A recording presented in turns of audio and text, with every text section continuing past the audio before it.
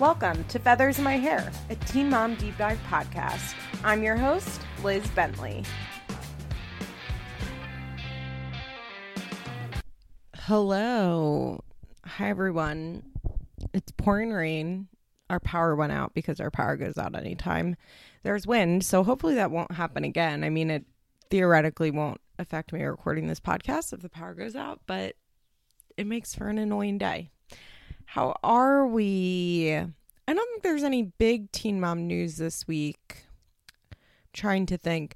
There was some Janelle drama in that she got some sort of brand deal. Honestly, I'm not really sure what kind of brand deal. As you guys know, I, for the most part, stay away from Janelle news now. I find her very boring. I, for one, don't get like a thrill out of watching like really, really hateful people. There are certain like shitty trolls that I watch. For one, Trisha Paytas, who is currently on a Hare Krishna journey, which is beyond offensive. I mean, it's extremely offensive, and yet I can't really turn my eyes away from her.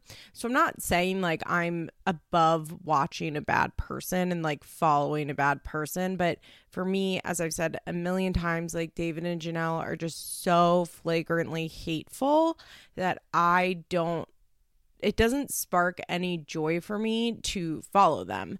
Like I don't know, they don't have any like exciting drama like there used to be. They're not on the show, and when I go to their pages, I just see like bullshit about them hating black people, like, and flying the Confederate flag and loving Trump, and I'm not interested in following that closely. It's truly not for me.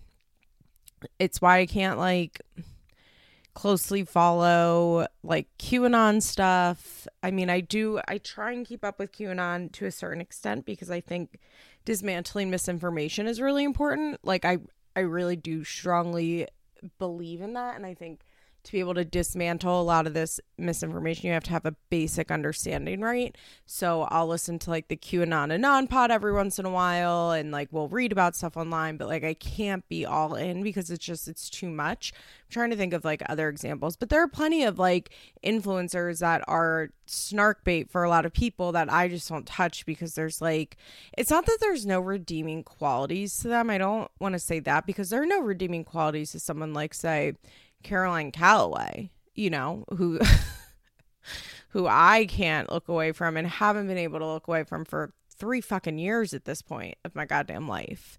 If you want to hear more about Caroline Calloway, you should go to my Patreon, patreon.com/LizExplains. I've done, I think at this point, a couple of episodes on her. She's currently living, loving, and laughing in Cambridge in the UK, where she went to uni, as they call it over there. Why she's there doing this? Great question. She was going for a week supposedly, and then she met some like 22-year-old. So now she's like living there, as one does, you know. Where's her cat? Great question. The world may never know. She posted that she wanted to sublet her apartment, and part of subletting her apartment was the person had to take care of her cat. So she was essentially subletting her cat as well. Is that shitty? Yeah, of course. Will it maybe be better for her cat named Matisse in the end? Yeah, I think so. But I'm not saying that like she has redeeming qualities, because I really honestly do not think that she does. But there has to be like something of value there that's worth snarking over for me. I'm not really quite sure how to phrase it, but someone can't be like 100% awful, despicable like David and Janelle are. Like, that's just how I view them. Like, there isn't even anything entertaining there for me. Now, I understand like somebody who's really into following Janelle could look at Caroline stuff and be like, there is literally nothing of entertainment value here. And to that, I would say, yeah, that's true. It's just like, for me, Janelle these days, there's like nothing of entertainment value there. Now, if she left David and like started fucking some new guy, and I don't know, the kids were taken away, and like if like a bunch of shit started happening, my tune may change. But as of now, I'm just not that into it. But a bunch of people sent me a video of her crying over getting like this brand deal dropped. I honestly don't even know what it was. Some sort of thing that she was partnered with. doing her classic, like, people sent them old articles and I just don't understand. And to that I say, like, too fucking bad. I think I've said it a million times. Like, I have absolutely zero problem with people contacting Janelle's sponsors and getting her dropped from them. Janelle is a really bad person. You guys know that I do not believe that anybody is owed a platform. It's why I think cancel culture is bullshit, because the premise of cancel culture relies on the fact that a platform is owed to a person. Now, do I think that, like, Janelle should never be allowed to, like, have a job anywhere? Like, no. Like, if Janelle just, like, got a fucking job at her, like, as a receptionist somewhere and people are calling and harassing her job, I'd be like, everybody's got to feed their kids, you know? Like, that's one thing. Like, that maybe we could talk about cancel culture there. Probably not, but maybe. But I personally don't think that everybody is like deserves to have a public platform in which they, for very little work, get a lot of money. I don't see it. Like, nobody is owed being a public person. Nobody's owed being an influencer. Nobody's owed being a celebrity or a comedian or whatever. So, like, I don't really care if Janelle is getting dropped from these things. And, like, the other thing is, if, like, you're an influencer, the idea is that you're selling things based on your brand, and your brand is you, right? So, like, if you're getting canceled because of shit you did, like, that makes sense. Like, that's how it should work. That means things are going well. Like, that's the way that we should be holding people accountable when they have public platforms. So, like, it would be like if I don't know where I was going with that, but, like, if I said some fucked up shit on here, and I have said some shit that people didn't like, and they fucking went to my reviews and left me a negative review, it's saying why they didn't like me. Like, they have every right to do that. I don't know. I'm not owed a podcast. You know what I mean? I'm not owed you listening to my podcast. I'm not owed you liking my podcast. I'm also not owed you not leaving me a negative review, because I'm putting something for somebody to consume out on a platform in which they allow reviews.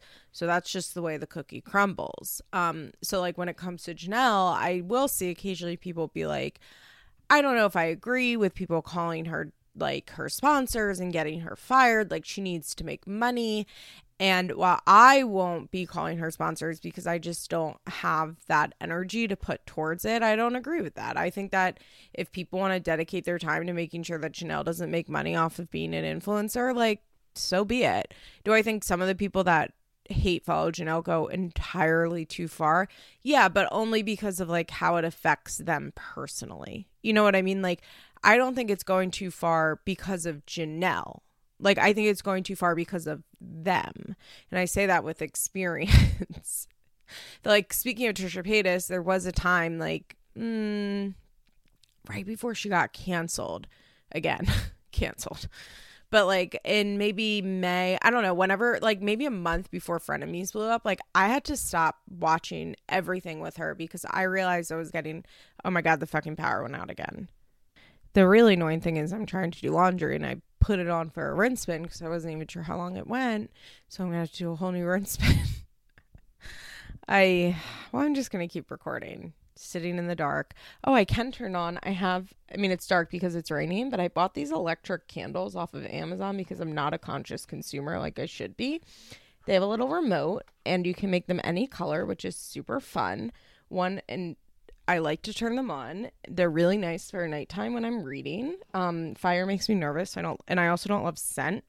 My mom is very allergic to fragrance. And so now I live in, like, a fragrance-free household. I'm like, it's hard for me to smell fragrance repeatedly. So I don't love a scented candle anymore. So I love these electronic candles. So I just turn them on and it's quite a little vibe. The annoying thing is the remote somehow turns off my TV. I don't know how it works. Where were we? Trisha. Oh, I was, like, getting so fucking enraged that she was just being so anti-Semitic on every platform all of the time, and everybody was, like, cheering her on, and she was being rewarded, and she was, like, calling out people who had sexually assaulted people while at the same time, like, being close friends with somebody who was, like, a known sexual assaulter. And it was just, like, enraging me that people weren't seeing this, and I was like, I need to step back. Like, this is unwell. Like, this isn't fun hatred anymore. This is like real hatred that I feel in my heart.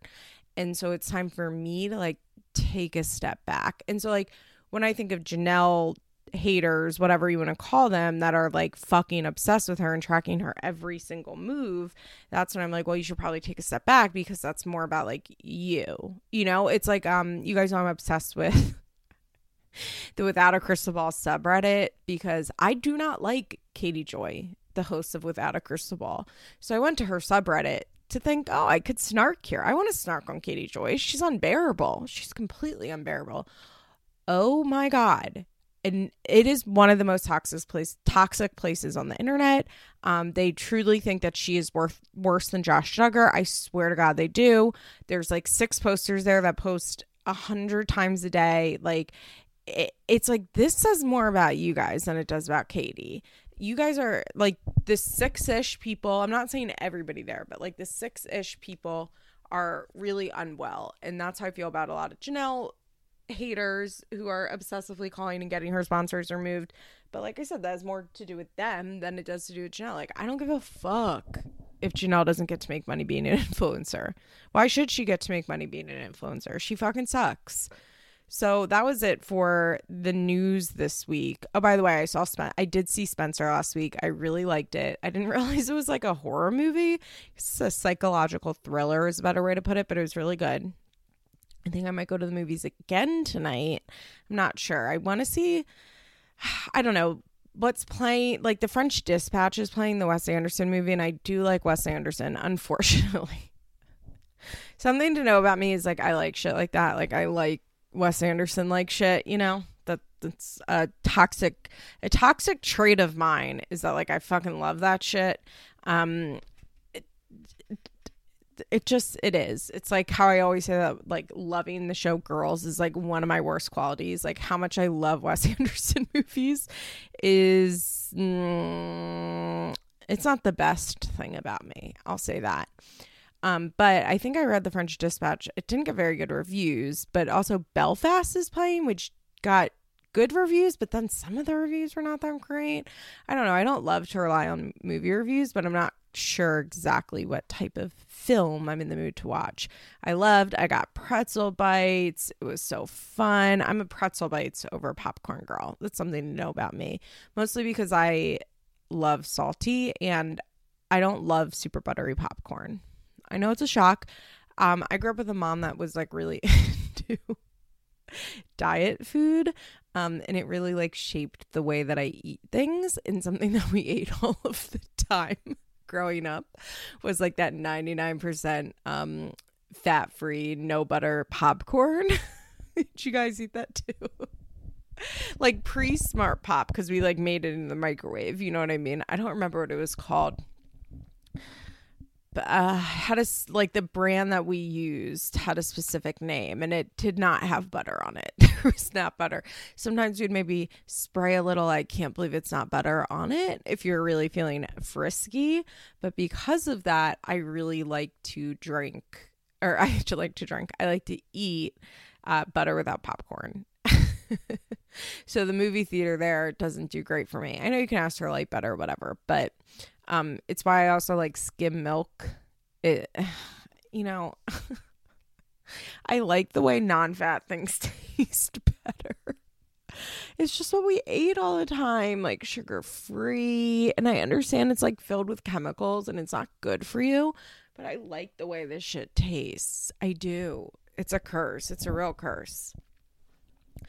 So I think I'm going to go to the movies again because I love going to the movies. I have a bunch of shit I have to do, like not for school, but personal life stuff. I'm going away for like 10 days over Thanksgiving to Virginia, and I have a busy ass week, so I should like pack and shit for that. But I don't really foresee that happening today. Ay. Okay, let's talk about this week's episodes of Teen Mom OG and Teen Mom Young and Pregnant. You know, I hate to say it, but it's kind of another slow week, but it is what it is. The show is slow. Let's start with Cheyenne, who goes into labor. Is this, well, kind of. She's like, she starts episode 5 days out from her induction. She goes into her doctor and gets a membrane sweep, which can start labor early. I don't know anything about that. Doesn't sound pleasant. Sounds like that would hurt. But she gets it done. She's having contractions, but she doesn't end up naturally going into labor, so she gets induced. Mazel tov to the whole family. We don't see the baby being born. That's next week. Baby Ace will be here next week. What's his face? Zach and her mom are there. Everybody seems happy and ready for the baby. There's a very cute scene of Ryder on the phone with Corey, like playing Barbies. You know, she's like on FaceTime playing Barbies as he's talking to her. And Boz, her cousin, is sitting like standing next to her, also playing, just has a bowl on his head. I was like, does he have a bowl on his head? And he absolutely did, like a blue plastic bowl. And he just wore it for the entire scene. That kid is really fucking cute. Really cute. Boz is a cute kid. I like their family. Are they the healthiest people on the block? Probably not, but who is, you know? I think they are nice-ish. They really care about each other, and they're pretty, and they have cute children. And those are the qualities that I care about in a person. Kidding, but also like not kidding, you know, when it comes to reality TV. Okay, so let's pop on over to Maci. So the theme of this week is that Taylor is struggling because Maci is struggling, which I think is a really fucking real topic, right? Like, they have 3 kids. They play 800 million sports each. They go to different schools. Like, there's a lot of shit going on in their lives, and I don't know. I was like, yeah, that's real. It felt authentic. I mean, I don't think Maci and Taylor ever come across very genuinely, unfortunately. I just don't think they're the most genuine people when it comes to filming their lives, which, you know, I don't know if I would be at this point, 10 years into being on reality television. Like, I can imagine I'd be quite guarded with what I show on TV, especially if I'm someone like Maci who cares a lot about her image. But I do think, like, this scenario is real. Like, Maci's really physically and mentally struggling right now, and that leaves a lot for Taylor to take on. And they're also talking about, like, not only is that hard, it's really hard for Taylor to watch Maci, like, struggling, and he's not sure what to do. So Maci gets the idea that Taylor should see what I thought was her therapist. Okay. Now, correct me if I'm wrong here. She says, oh, you should talk to Dr. Carol. I think that's her name. I have it written down. Yeah, you should talk to Dr. Taylor about it. I thought she said my therapist. And I was like, yeah, he should talk to Dr. Taylor. Or Dr. Kaler. Oh, God, Kaler. By the way, I'm like not a Taylor Swift fan. If that upsets you, I don't know what to tell you. I want to figure out a way to like block this red relaunch from my fucking internet because I just don't care about it. Not like I'm not anti Taylor Swift. Well, in some ways I am. In some ways I am. Like, let's talk about the fact that she just did her first real female feature like ever. Fucking 15 years into her career. And the fact that she has essentially no women working on any of her albums. Feminist queen. But besides that, like, I like some of her songs. I actually really like the song Lover, although it sounds just like Mazzy Star's Fade Into You. It would come on all the time at my workout class, and the first couple of times I always thought it was Fade Into You, and it was not Fade Into You, it was Lover. I like some of her songs. I actually like some of her songs off of Reputation, which I know is like her least popular album, but I just don't care. I didn't get into her when did Red come out? In like 2009? I don't know. I didn't get into her in high school. I don't think she was out when I was in high school. Like, I think she was only country when I was in high school, and people at my school, we didn't listen to country music, really. Like, the pop country renaissance didn't really come up to my area until a little later. So I didn't listen to her in high school. I didn't listen to her in college. I just never got into her beyond her, like, being a pop culture figure. I just never got into her music. And so her being like on every fucking platform. Like, I cannot get away from it. This Red re-release shit. Like, it's just, I'm like, I just don't care. I don't want to see this.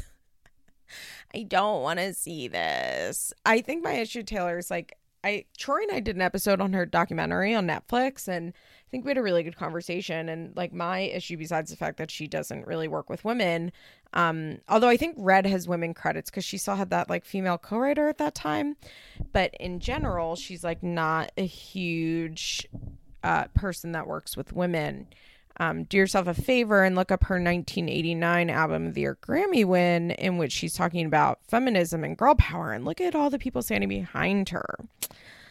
I wish that she would actually be honest about her life and like the fact that she did all of the PR dating and like why she actually didn't come out as a Democrat for so long. And I think there's a really interesting real story to Taylor Swift, and I just don't think that's the one that we ever get. And I think when she's being real, she's extremely, like, I'm extremely endeared towards her. Like in the documentary, when she's talking about being assaulted and got up on stage and like sung that song about it, like I thought that was beautiful. I just find a lot of her persona to be very fake and calculated, which I don't necessarily mean as an insult. I think that's true for most celebrities. She just happens to be like the biggest celebrity in the United States, so I focus on her. How did we get here? Oh, because I accidentally said Kaler, thinking of Carly and Taylor. Ay. I also don't believe that, by the way. I think Taylor's very straight. Okay.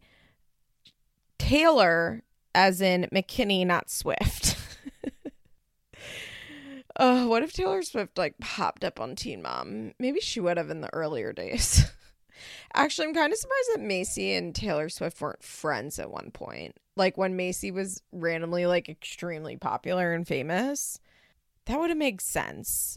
Or like when Chelsea was like hanging out with Jamie Lynn Spears.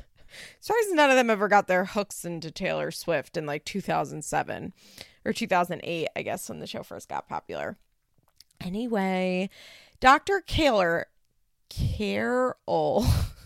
I'm struggling with that. Dr. Carol comes up on the screen and she's credited as a telehealth educator. And to that I say, what the fuck is a telehealth educator? What the fuck does that mean? She, seemingly a PhD of some sort. We're calling her doctor. Dr. Carol is a telehealth educator? What the fuck? Can we see some real fucking therapists? I'm kind of wondering if, because I don't think we've seen Macy go to the therapist in quite a long time. The last time I can remember seeing Macy like go to the therapist, like her personal therapist, it was when her and Taylor went as a couple. Do you remember that one time? Like right out years ago at this point. I think the babies were still like very little. I wonder if Macy's therapist wouldn't agree to do a therapy session on camera, right? Which would be ethical and right. Like that actually would be good. That I would support. That's a good thing. She probably shouldn't be doing therapy sessions on camera. So I'm wondering if she agreed to do some sort of education session, but she would not do a therapy session and she would not allow MTV to credit her as a psychologist on television. Because to me, that actually would make sense, right? Like, yeah, I'll come on, but we're going to talk kind of vaguely, and this isn't going to be a session. It's going to be understood that it's not a session. I'm going to be an educator. And what I can tell myself ethically is that I'm like educating people on how to help their partners that have PTSD. I guess that's what's happening. I don't know. By the way, my power is still out. That's not good. If it hasn't come back on within 10 minutes, it's not a good sign. How am I going to post this episode? The world may never know. I guess I could go to my dad's or like up to Starbucks. Oh God, I don't want to deal with this at all. Okay. So yeah, I like, and I thought Dr. Carol had some nice things to say. They talked about that Taylor's feeling really helpless and that he's not doing anything. And she made the nice point that like, just by being there and trying, he is doing something. And she's like, well, do you ask Macy what she needs? And he's like, no, not really, which I can understand from Taylor's perspective that he doesn't want to ask Macy what she needs because he doesn't want to be like overwhelming her, which I think makes sense totally, right? Like that's a really hard position to be in where you don't want to overwhelm your partner, but you also want to help them. And so the therapist suggests, the health educator, telehealth educator suggests that he ask her exactly what she wants from him. And so when they talk about it later, Macy says, if I'm just being honest, like totally honest and selfish, like I cannot stand when you say that you feel helpless and like that it hurts you to feel helpless. And I was like, yeah, I get it. Cause it probably just makes her feel more guilty, I would imagine. Right. Like, I don't know if she said that specifically, so I don't want to put words in her mouth.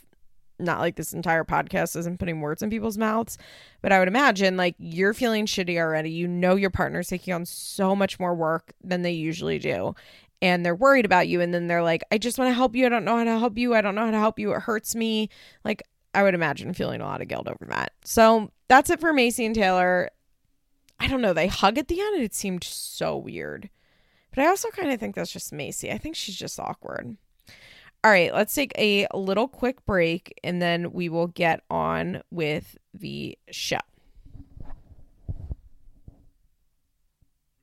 Well, here's something hilarious. I got a new phone last week, and when we got it, so I had T-Mobile forever. And then when we got phones in 2019, we switched to Sprint, which sucked everywhere, but apparently not at my house. We went back to T-Mobile. I was great, thrilled. I mean, T-Mobile bought Sprint anyway, so we would have went there. It was this whole thing. My old phone like wouldn't read the Sprint or the T-Mobile SIM card. It was a big mess. So I've had Sprint, and now apparently T-Mobile doesn't get very good cell phone service at my house, so I don't have internet or power, and my cell phone service isn't really working. I don't know if that's because of like if it's a T-Mobile issue or if there's like a line is down or something right now. And that's why it's not working, but that's really fucking annoying. And I don't really know what I'm going to do because I can't have both no Wi-Fi or cell phone service. Oh my God. Oh, what a shitty day. Okay, let's talk about Amber, who, when I hear Amber talk about wanting to go to therapy with Leah, I don't feel like it comes from a genuine place. I think in Amber's mind, Leah's going to go to therapy with her, and the therapist is going to be, well, first of all, I think she wants to go see her psychiatrist with Leah, right? Like she's not trying to go to a neutral therapist, which is what they need to be doing. They need to be seeing a family therapist, not Amber's long-term psychiatrist. But that's a conversation for another day.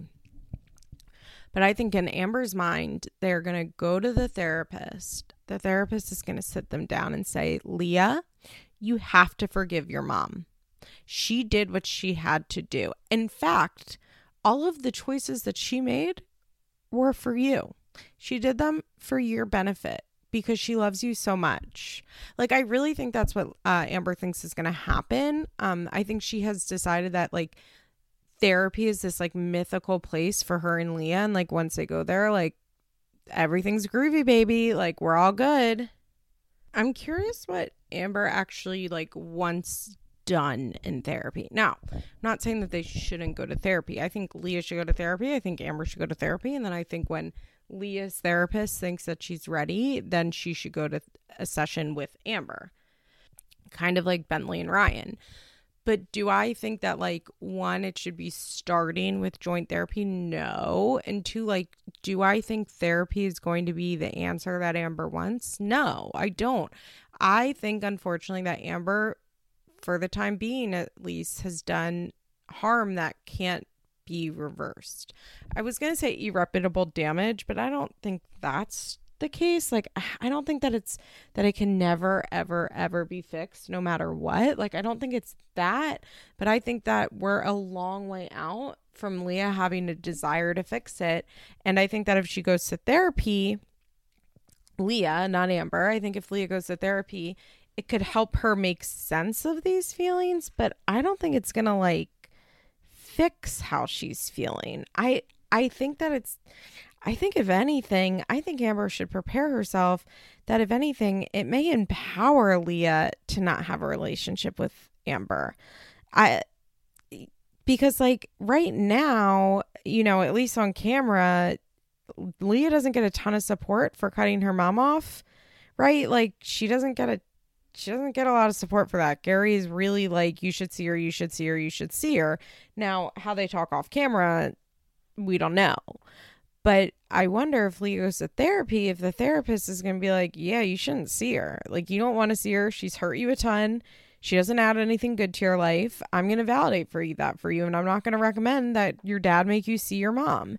Like, has Amber, I mean, I was going to say, has Amber thought that that's a possibility? But I feel pretty confident in saying no, because Amber is incredibly selfish and she has almost zero self-awareness or self-introspection. I mean, compare her to someone like Kale, who I think Kale and Amber have some similar character issues. I was going to say character defects like an AA, but I don't want to say that. But they have some similar, you know, behaviors, a lot of differences, but some similar ones. But Kale, we know, is like extremely impulsive and in the moment has like absolutely no ability to control her emotions and actions whatsoever. But after the fact can sit down and be like, yo, that was wild of me. Like, I shouldn't have done that. I never want to do that again. Now, does she end up doing it again? Yeah, usually. But she at least has the awareness to like think about it and reflect on it. I don't think Amber has that at all. I think Amber is very unwell, like very, very unwell. And I think that like in Amber's mind, Leah's going to go to therapy and Leah's going to admit that she was wrong. Like, I really do think that. I think Amber's like, great, Leah will see that I was there for her, that I made the right decisions, and that I've never done anything wrong a day in my life. Because I think that's what Amber believes. Like, I think Amber could pass the lie detector test. I should recap that episode where she has Matt take lie detector tests. I know I recapped it like 4 feathers in my hair when the show was on air, but now it's been so long. It's like, should I go back and recap episodes I already did for the show? Just to get some fresh eyes on it. I think that could be fun. But I think Amber could pass a lie detector test. I think she could say, you know, I did everything I could for my daughter. I made some mistakes, but it was all drug related. I put myself in jail and now I'm a great mother, and I've been a great mother since I got out of prison. I think she believes that to be true. And so like, I'm not really sure how effective traditional talk therapy for Amber and Leah could be, because I don't think Amber's in a place where she can receive any feedback, because it's not that Amber has a warped perception. I think that talk therapy can be incredibly good for people that already have a sense of self-awareness and they're struggling with certain things, and like a neutral third party can help walk them through those things and come to realizations. I think that's like what talk therapy is really, really good at, right? Where you're just feeling discombobulated on something. You are like stuck in a certain state of belief, but like you have the ability to reflect. So a therapist can help you work through things. I think someone like Amber needs to be in a pretty intense like DBT type of program, because I don't think Amber is in the place in which talk therapy could be effective, because therapy can't talk you out of your reality, right? Like, I feel like I used to say this a lot on the show. I don't know if I've been saying it recently, where it's like, here on planet Earth, what Amber believes happened did not happen. But on planet Amber, it did. And so like going to a therapist, I don't really see how that's constructive for somebody like Amber, a traditional just like talk therapist, like what we think of when we think of therapy. I don't see how that can work when like she knows in her heart that she is in the right. It's hard to talk someone out of their reality. And I think that's the difference between someone like Amber, who's very mentally ill, and somebody that like has some issues they want to work out in therapy. Because I think that somebody who just has some issues that they want to work out in therapy can admit, like, I don't fucking know what's going on. Like, I think I'm in the right, but like, I don't know. I don't understand why this person treats me this way. I don't understand why I behave this way. Like, there's a willingness to admit, like, things are fucked up and I'm not sure why they're fucked up. And I want to get to the bottom of why they're fucked up. But I think if we got Amber on some truth serum, what Amber would say is things are fucked up because Gary and Christina have poisoned Leah against me. And that's just her fact. So I'm not sure how a traditional therapy setting could talk Amber out of that. Because if she doesn't believe in facts, it's honestly, it's a lot like QAnon. It's a lot like the fucking, just like the stolen election shit, where I'm always saying, like, it really scares me because it's non-factual and you can't argue logic with someone who refuses to accept facts. And Amber refuses to accept facts. Someone like Kale, I think, can accept facts. She just chooses not to a lot of the time. And she's just so incredibly impulsive that she literally does not have the ability to think about the facts. Amber's not that impulsive from what we see. I mean, she is to an extent. I don't want to say she's not, but like, Amber is slow and steady in a lot of ways. You know, she just lives in a reality that doesn't match up with the rest of our reality. And I really worry for a child like Leah what going to therapy with Amber would look like. You know, they often say that you shouldn't go to therapy with your abuser. And I worry that sending Leah to therapy with Amber is sending her to therapy with her abuser. Because what is it going to say for Leah if she goes into this therapy session without therapy of her own, and she sits there and listens to her mom talk shit on Gary and Christina, refuse to admit she did anything wrong, and have a neutral third party, the therapist, their authority figure, possibly agree with Amber? Because remember, the therapist only knows what you tell them, right? Like, they don't come in with information. And if Amber gets in there and is doing her best crying session and I did everything I could and blah, blah, blah, blah, blah, if the therapist, in a way to be empathetic towards Amber, like, says like, okay, so Leah, your mom did everything she could.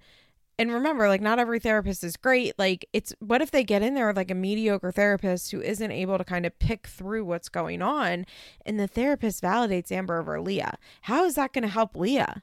It's not. But Amber doesn't care about that. I also think that she literally cannot see that point of view. I think Amber could listen to this whole thing that I'm talking about right now and be like, that's just not true. That doesn't apply. And none of that applies to me. I think she can't see it, which is the scary and sad part about Amber. I think it's why Amber is, I mean, Farrah not included. I don't know what's going on with fucking Farrah. I don't know. But I think that that's what makes Amber maybe the person on this show who I would say is the sickest out of all of the franchises. Like, way more so than Janelle, way more so than Kale. I think Janelle is similar in ways to Kale in that, like, she does have the ability to self-reflect and she occasionally will do it. I think Kale has a little more of an ability to self-reflect than Janelle, just because I think that Kale is lucky that she's not a drug addict and Janelle is, unfortunately. Right? Like, I think Janelle is intoxicated on whatever. I think she drinks a lot now. She's always fucking high on pot. Like, God only knows what pills or whatever else she's doing. So I think that Kale has the like the strength, or the strength, but if I'm thinking in a strength-based perspective way, like, Kale really has the strength that she's not a drug addict, right? And so most of the time she's she's like cognitively, physically clear-headed when she's reflecting. And I think that Janelle kind of stays in such a sedated, intoxicated state of mind that she like can't do that. But if she was able to get some sobriety, I think that she could. I think she would continue to have problems with the impulsiveness and all of her other issues. But I think that, like, what sets Amber apart is, like, I don't think Amber can self-reflect. And I don't know what that means for Leah. In this episode, Gary decides he's going to see a parenting coach. Now, once again, I ask, what the fuck is a parenting coach? First of all, did MTV get a fucking sale on parenting coaches? This is the second parenting coach we're seeing. I think the first parenting coach that Mackenzie saw, they showed some credentials underneath, I think. But I may just be confusing her with like the school psychologist or the child psychologist that focuses in school that came over to help with Bronx. I'd have to go back and look at that school psychologist thing again, or the parenting coach again. But this parenting coach named Elizabeth, did everybody catch that? She had my name. Old Lizzie. Lizzie came in as a parenting coach. You guys know I call myself Lizzie, right? Like when I think of myself in my head and like who I am, if I look in the mirror, I think of myself as Lizzie. Never gone by Lizzie in my life. Never. My dad calls me Lizzie sometimes. But like if I'm thinking of myself in the third person, a lot of times almost all of the time, I think of myself as Lizzie. I don't know why. It's like how I talk to myself. I'm like, okay, Lizzie. It's like my pet name for myself. Oh, gosh. So parenting coach Elizabeth comes over and I thought she was great. I think that she had a lot of great things to say, which was exactly what we've been saying. I think she spelled it out well for Gary. I actually think, as Gary is somebody who's not into therapy, I think that the parenting coach may have been a good introduction to Gary. I think that hearing the parenting coach say to him, like, stop making Amber see Leah. She didn't say it in that many words, but she did say, like, you know, when you tell Leah that she has to see Amber, what you're saying is that like your pain matters less than her need to see her mom. And I think that's so fucking true. It's what we've all been screaming, right, for the last 2 seasons, where we're like, stop telling Leah, like, because we see this happen all the time. And I actually have a lot of empathy for Gary here. Gary's in a very precarious situation in life and also on the television show he's on, right? Like, so not only, because God only knows what he says to Leah off camera. I'm out of everybody on this fucking show, I'm the most curious about what Gary's like off camera with Leah. Very, very curious about that.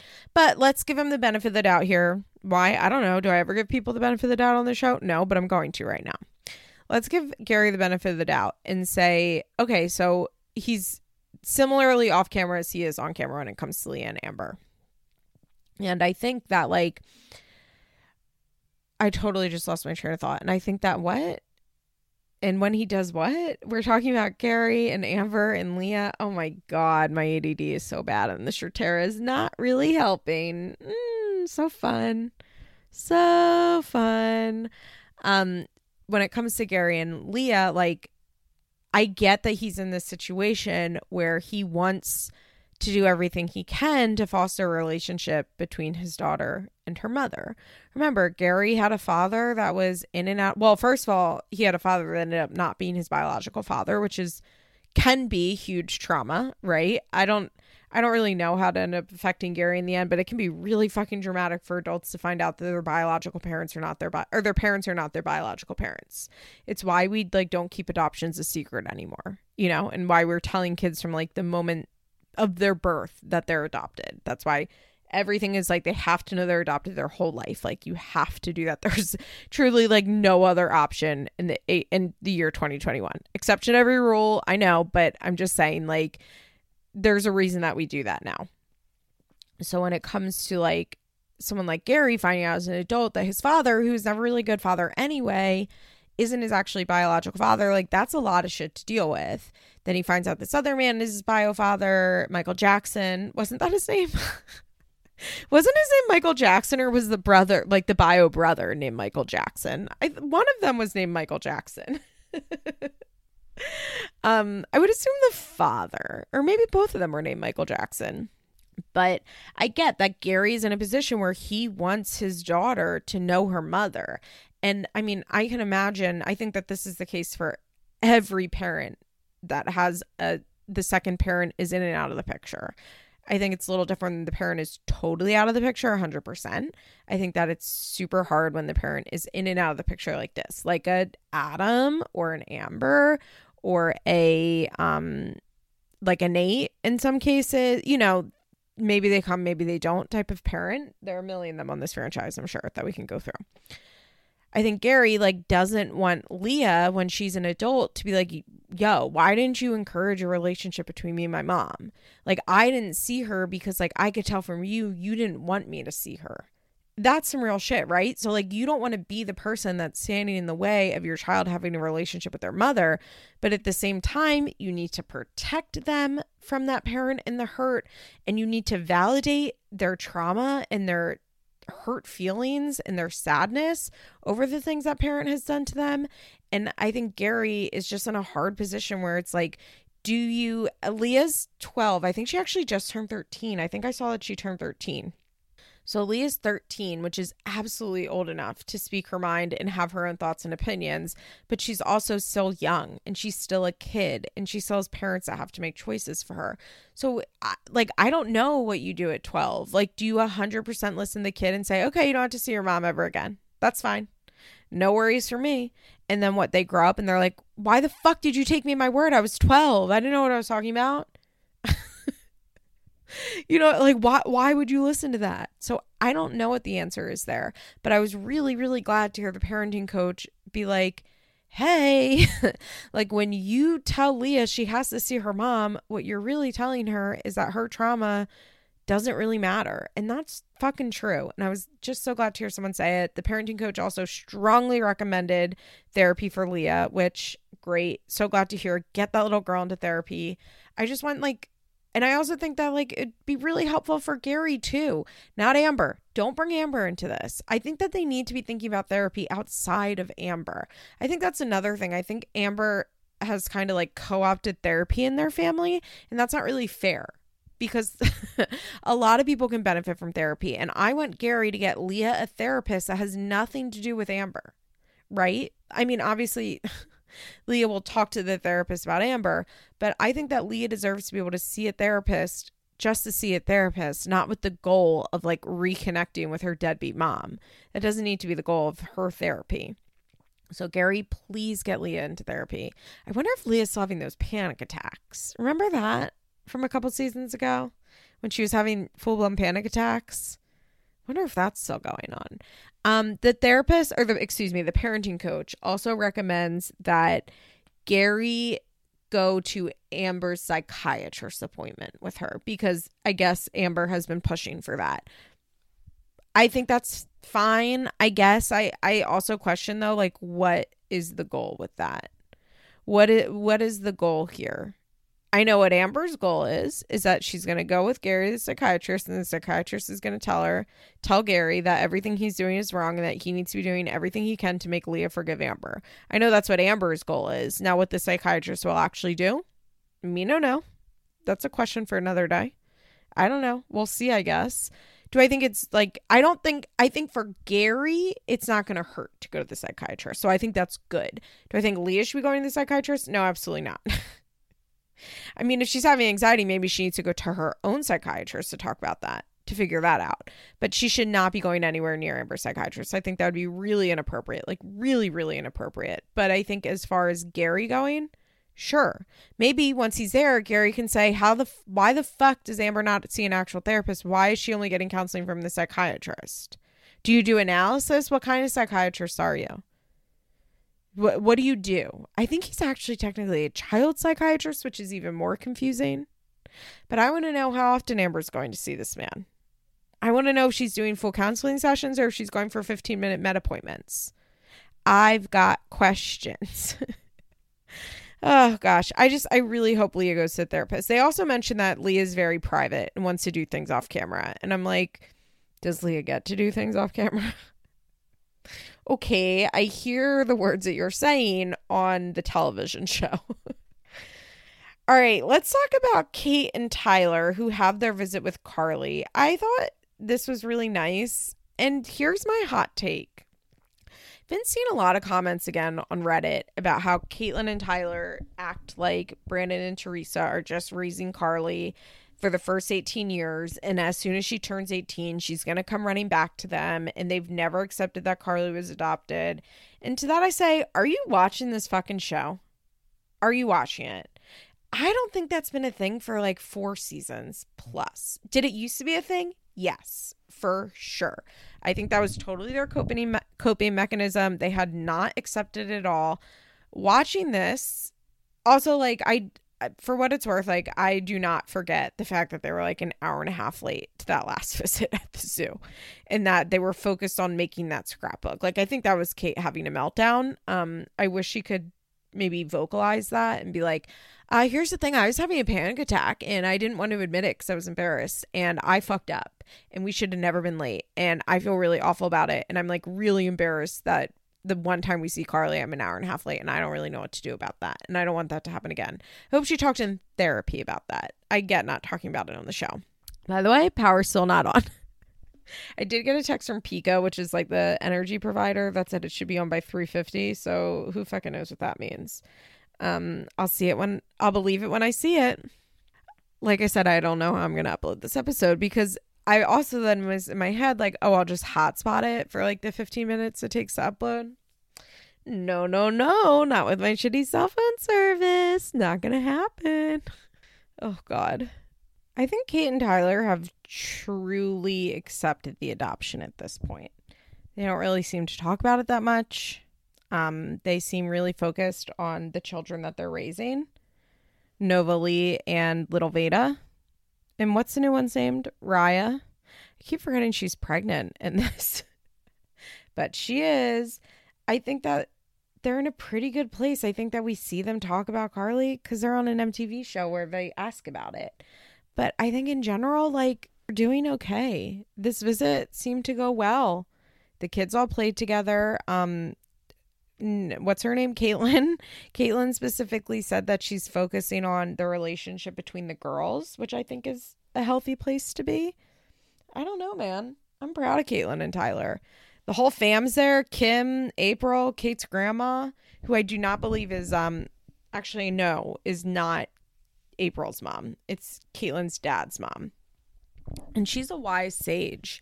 They show a clip of, well, not a clip, but there's a scene of after they all say goodbye and everybody's kind of sad. Tyler's hugging Dawn because, of course, Dawn is there and they're sobbing. He's like crying pretty hard.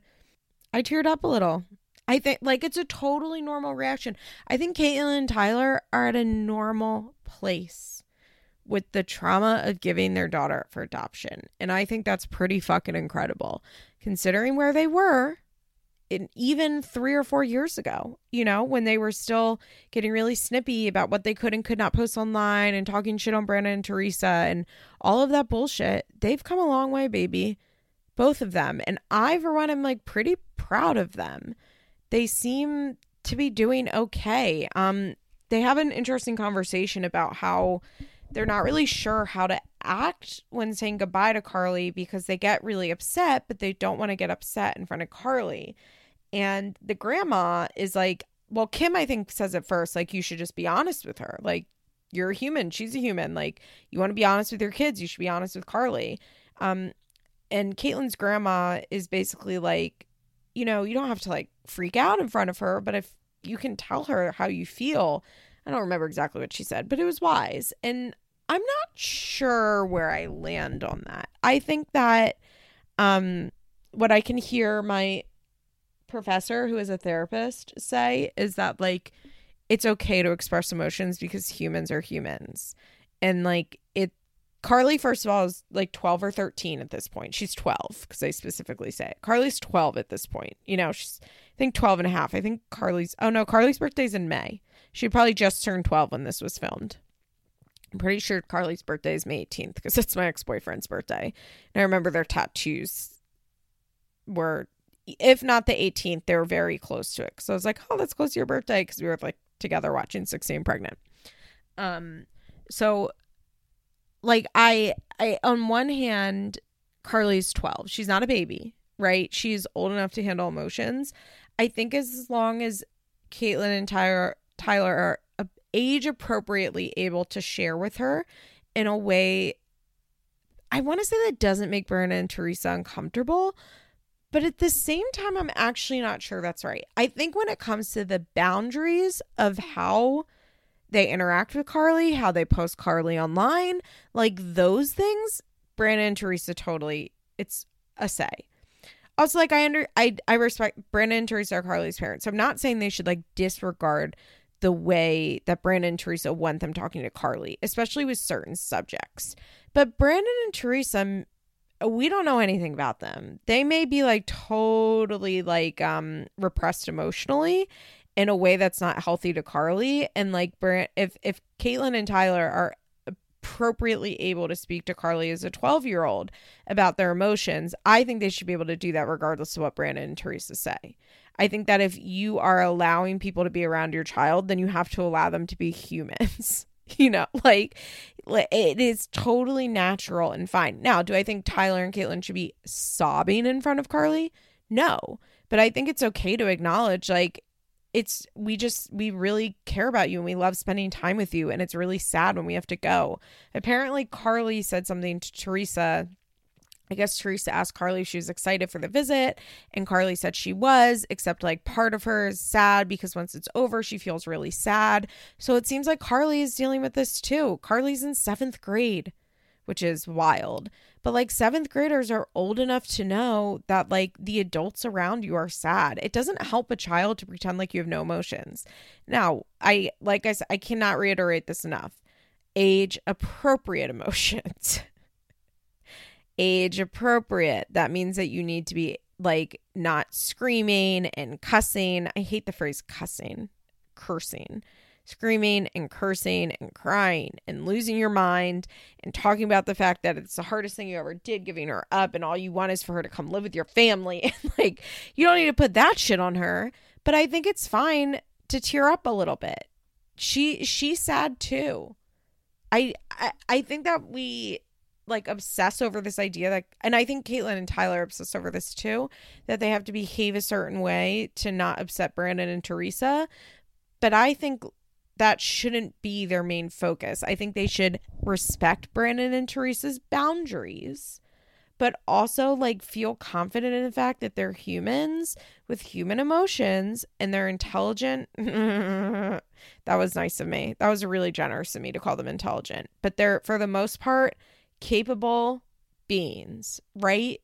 Who like manage to get by every day in this life, and they're doing decently, all things considered, and that they should be able to trust themselves to talk to Carly like she's a human and not like do this weird dancing act of like not wanting to piss off Brandon and Teresa.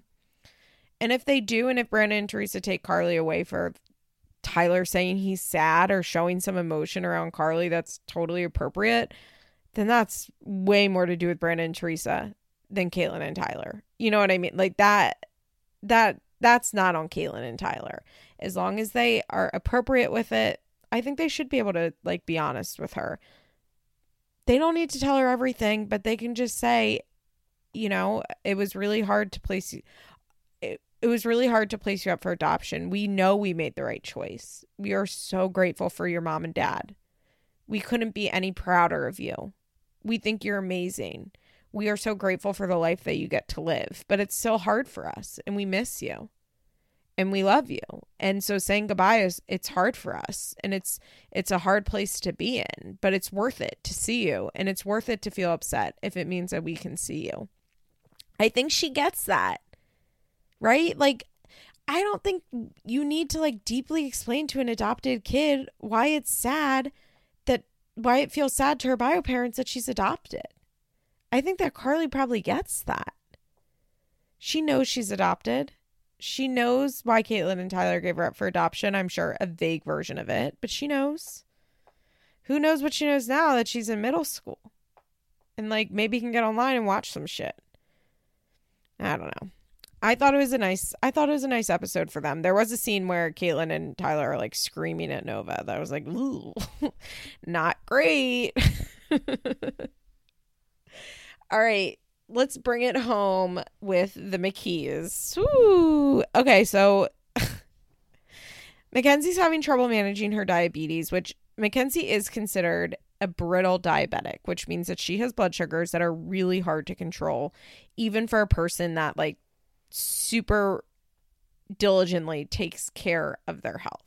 Now, is Mackenzie someone who super diligently takes care of her health? No, she's not. I know this because I followed that bitch on Snapchat for many years, in which she would post like 18-minute long Snap stories every day in which she detailed everything she was eating. Look, I get it. I eat so much shit I shouldn't. I'm fat. I don't have a great diet. It's fucking hypocritical for me to sit here and judge her and act like if I was diabetic, I would perfectly be able to manage all of my sugars and I would like suddenly stop having food issues and everything would be great. I don't want to say that, but I do think that Mackenzie has some real serious issues with food.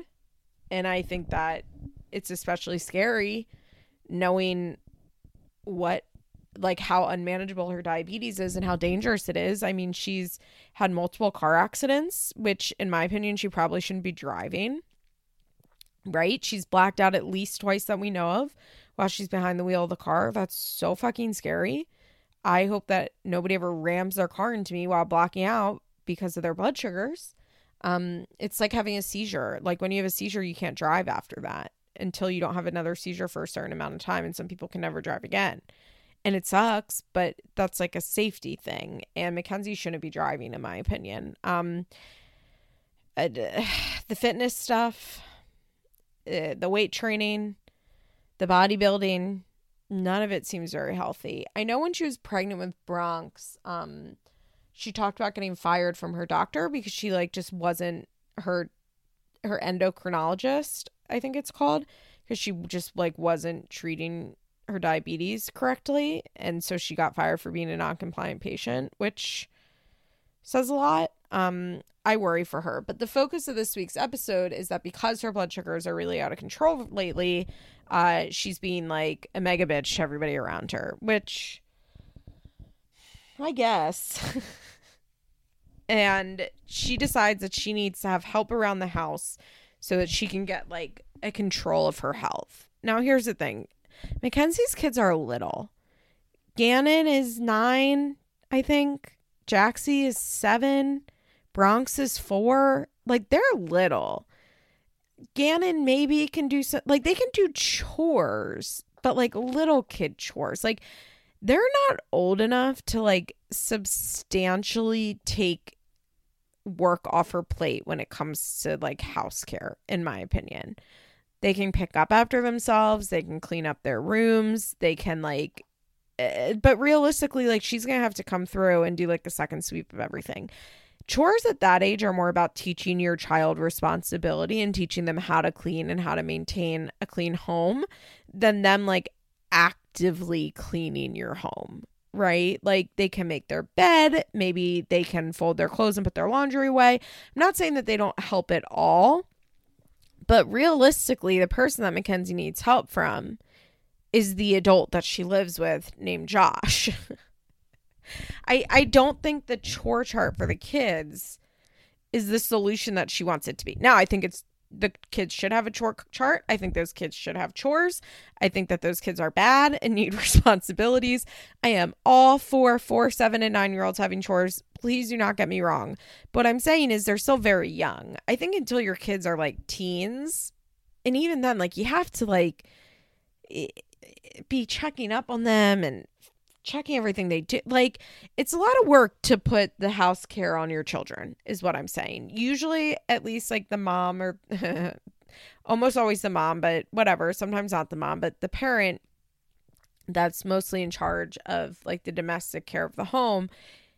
If they're putting the kids in charge of the cleaning, they're still mentally taking on the load that those kids are doing. You know what I mean? Like they're still mentally in charge of these chores. And what she probably needs is her partner, Josh, to come in and do half of the housework and half of the emotional labor of raising, of like the home, which I don't think he's doing. So she's explaining to the kids, Josh is just sitting there and she goes, "Could you speak up?"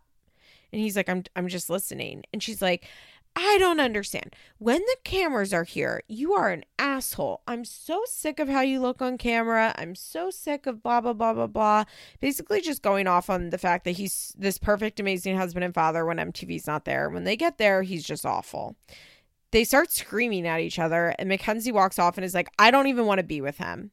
I'm not teaching my class tonight and I don't want to be with him." Now, is this fight happening because her sugars are out of control? Sure. I don't know. That's what they say. Do I believe that when MTV is not there, Josh is a good husband and father? No. Mackenzie, shut up. You fucking liar. Who are you trying to fool? We don't fucking believe you. We don't believe you. We just know that you're fucking embarrassed that you're married to a goddamn loser. And so you sit there constantly and justify how amazing he is. If Josh hates filming that much, why the fuck is he filming? Film the show around him. They could pretty easily do that. He could pop up occasionally in scenes, take Brad fishing, take Gannon out for a hunt, you know, shit like that. But like, he doesn't need to be there when she's doling out the chore charts. He doesn't need to do that. I don't know why he does it if he hates being on camera so much. I think he just hates her.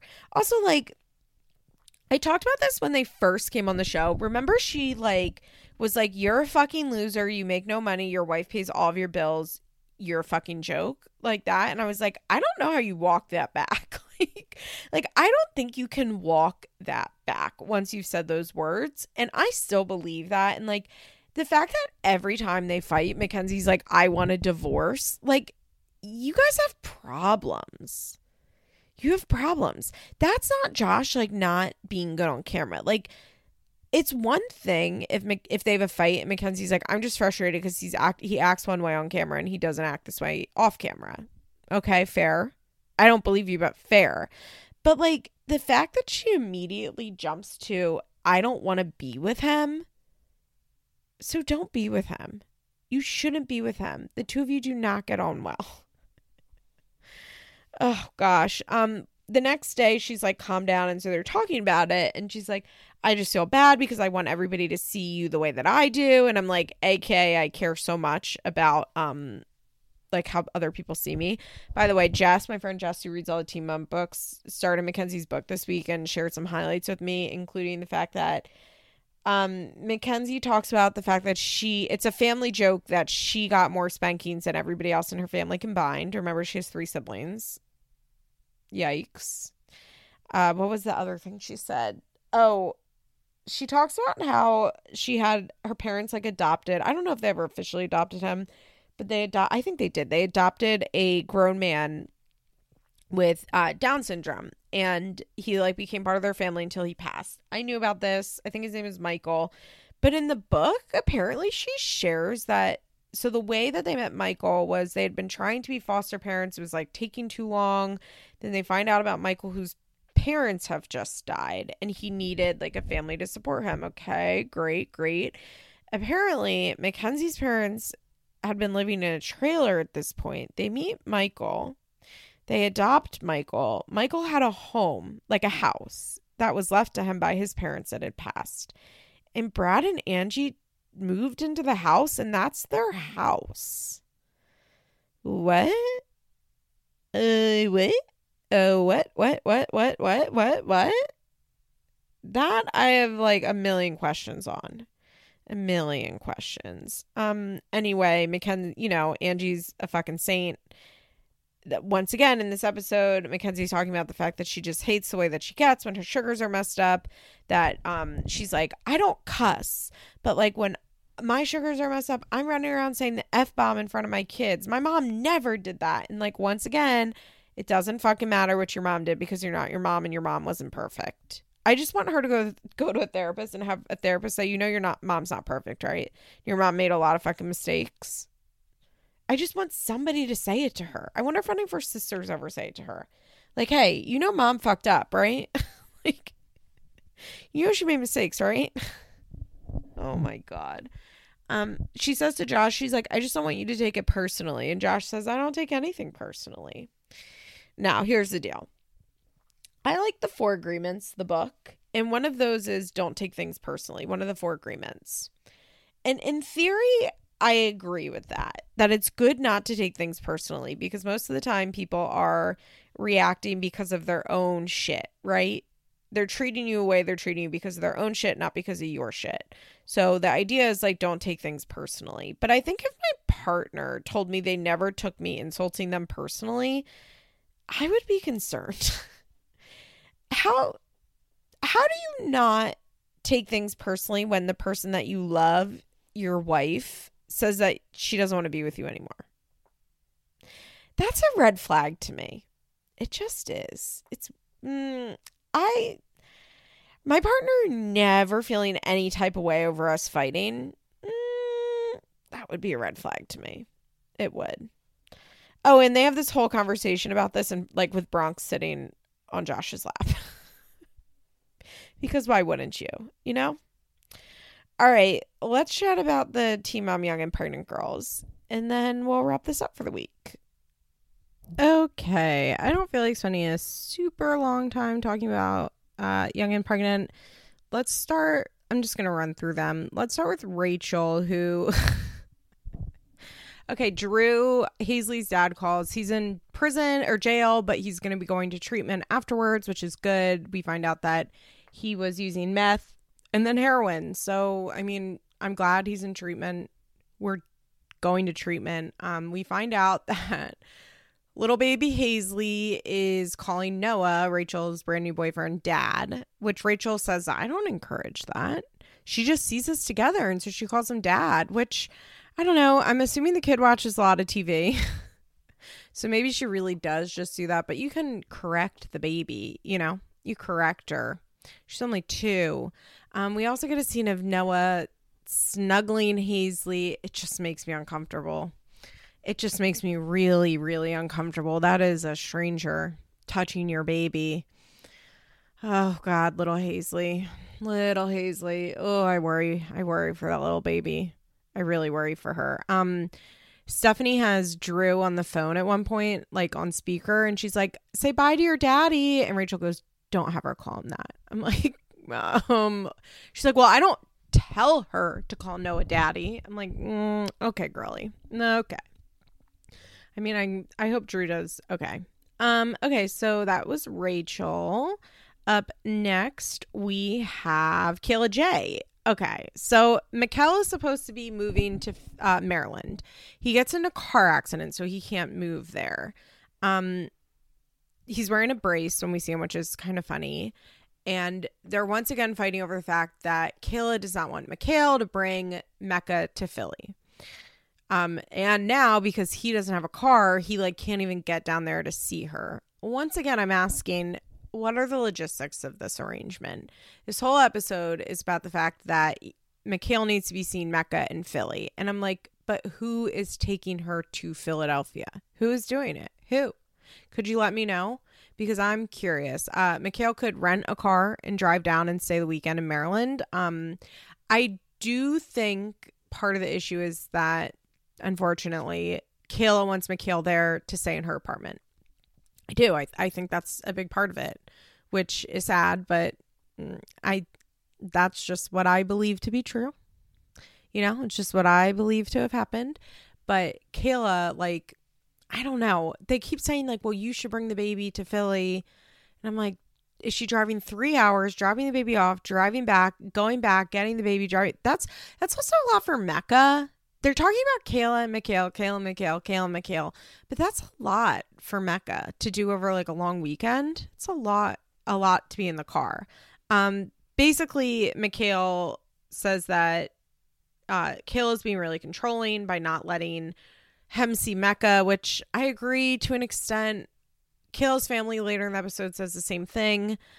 I agree, but I also agree, like, what effort is Mikhail putting in here? I don't really see it. I see he's expecting Kayla to do a lot for him, but I don't really see what effort he's putting in there. Kayla does say, okay, so you did everything for the first 2 years and that's it.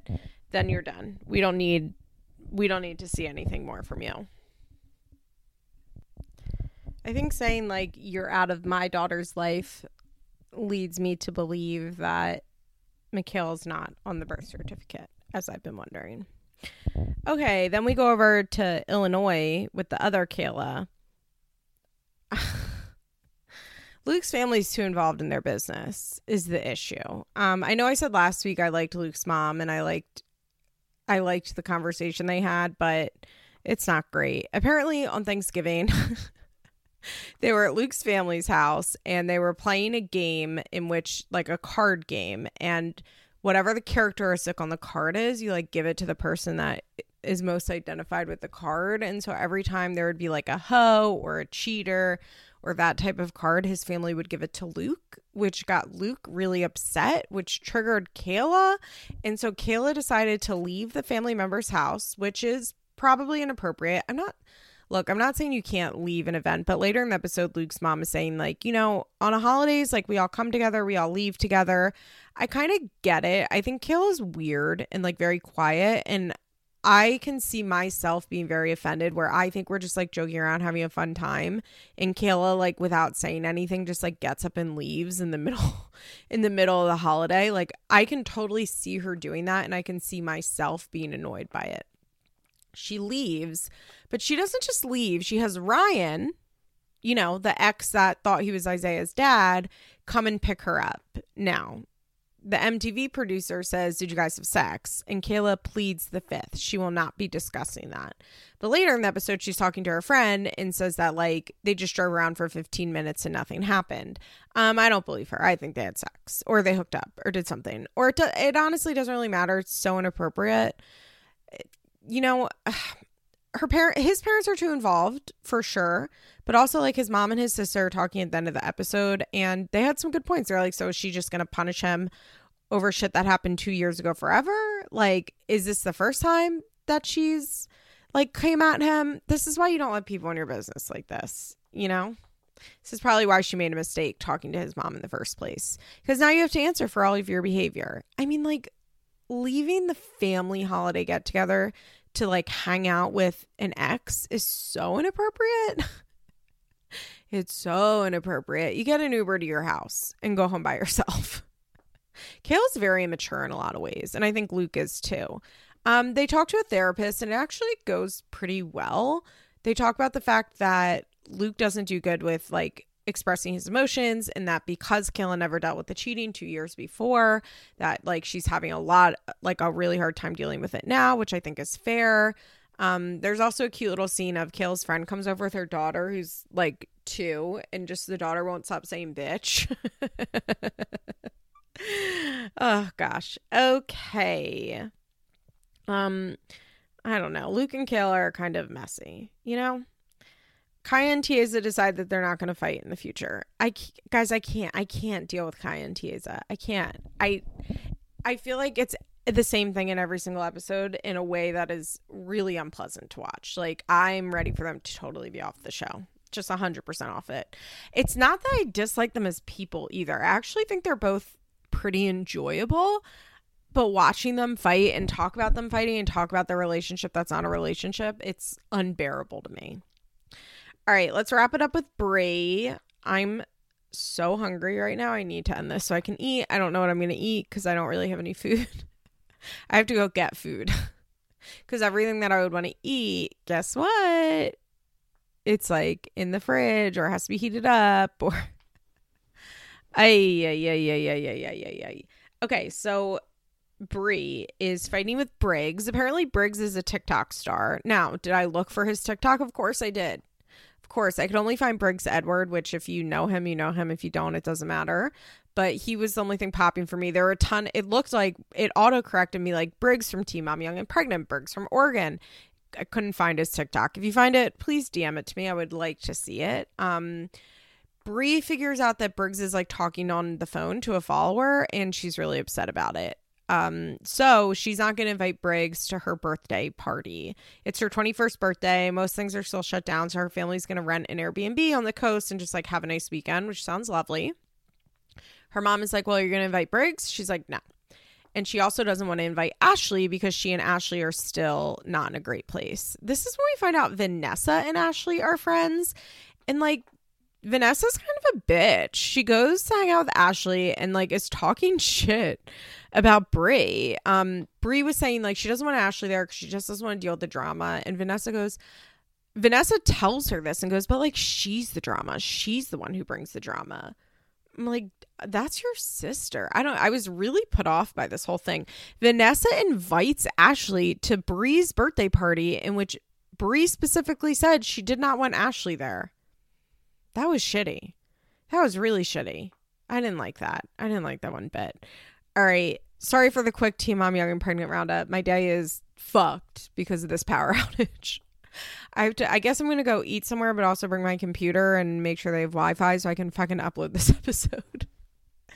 Oh, gosh. Come to my Patreon. This week's episode is going to be about Jill Rodriguez, a Christian fundamentalist who's really quite well known in the snark world. Last week's episode was Celebrity Rehab, Sister Wives soon. Come listen to me chat about non-teen mom things. It's patreon.com/LizExplains. And I hope everyone has a great week. Bye. This podcast is brought to you by Solid Listen Network. Find me on Instagram at feathers_pod.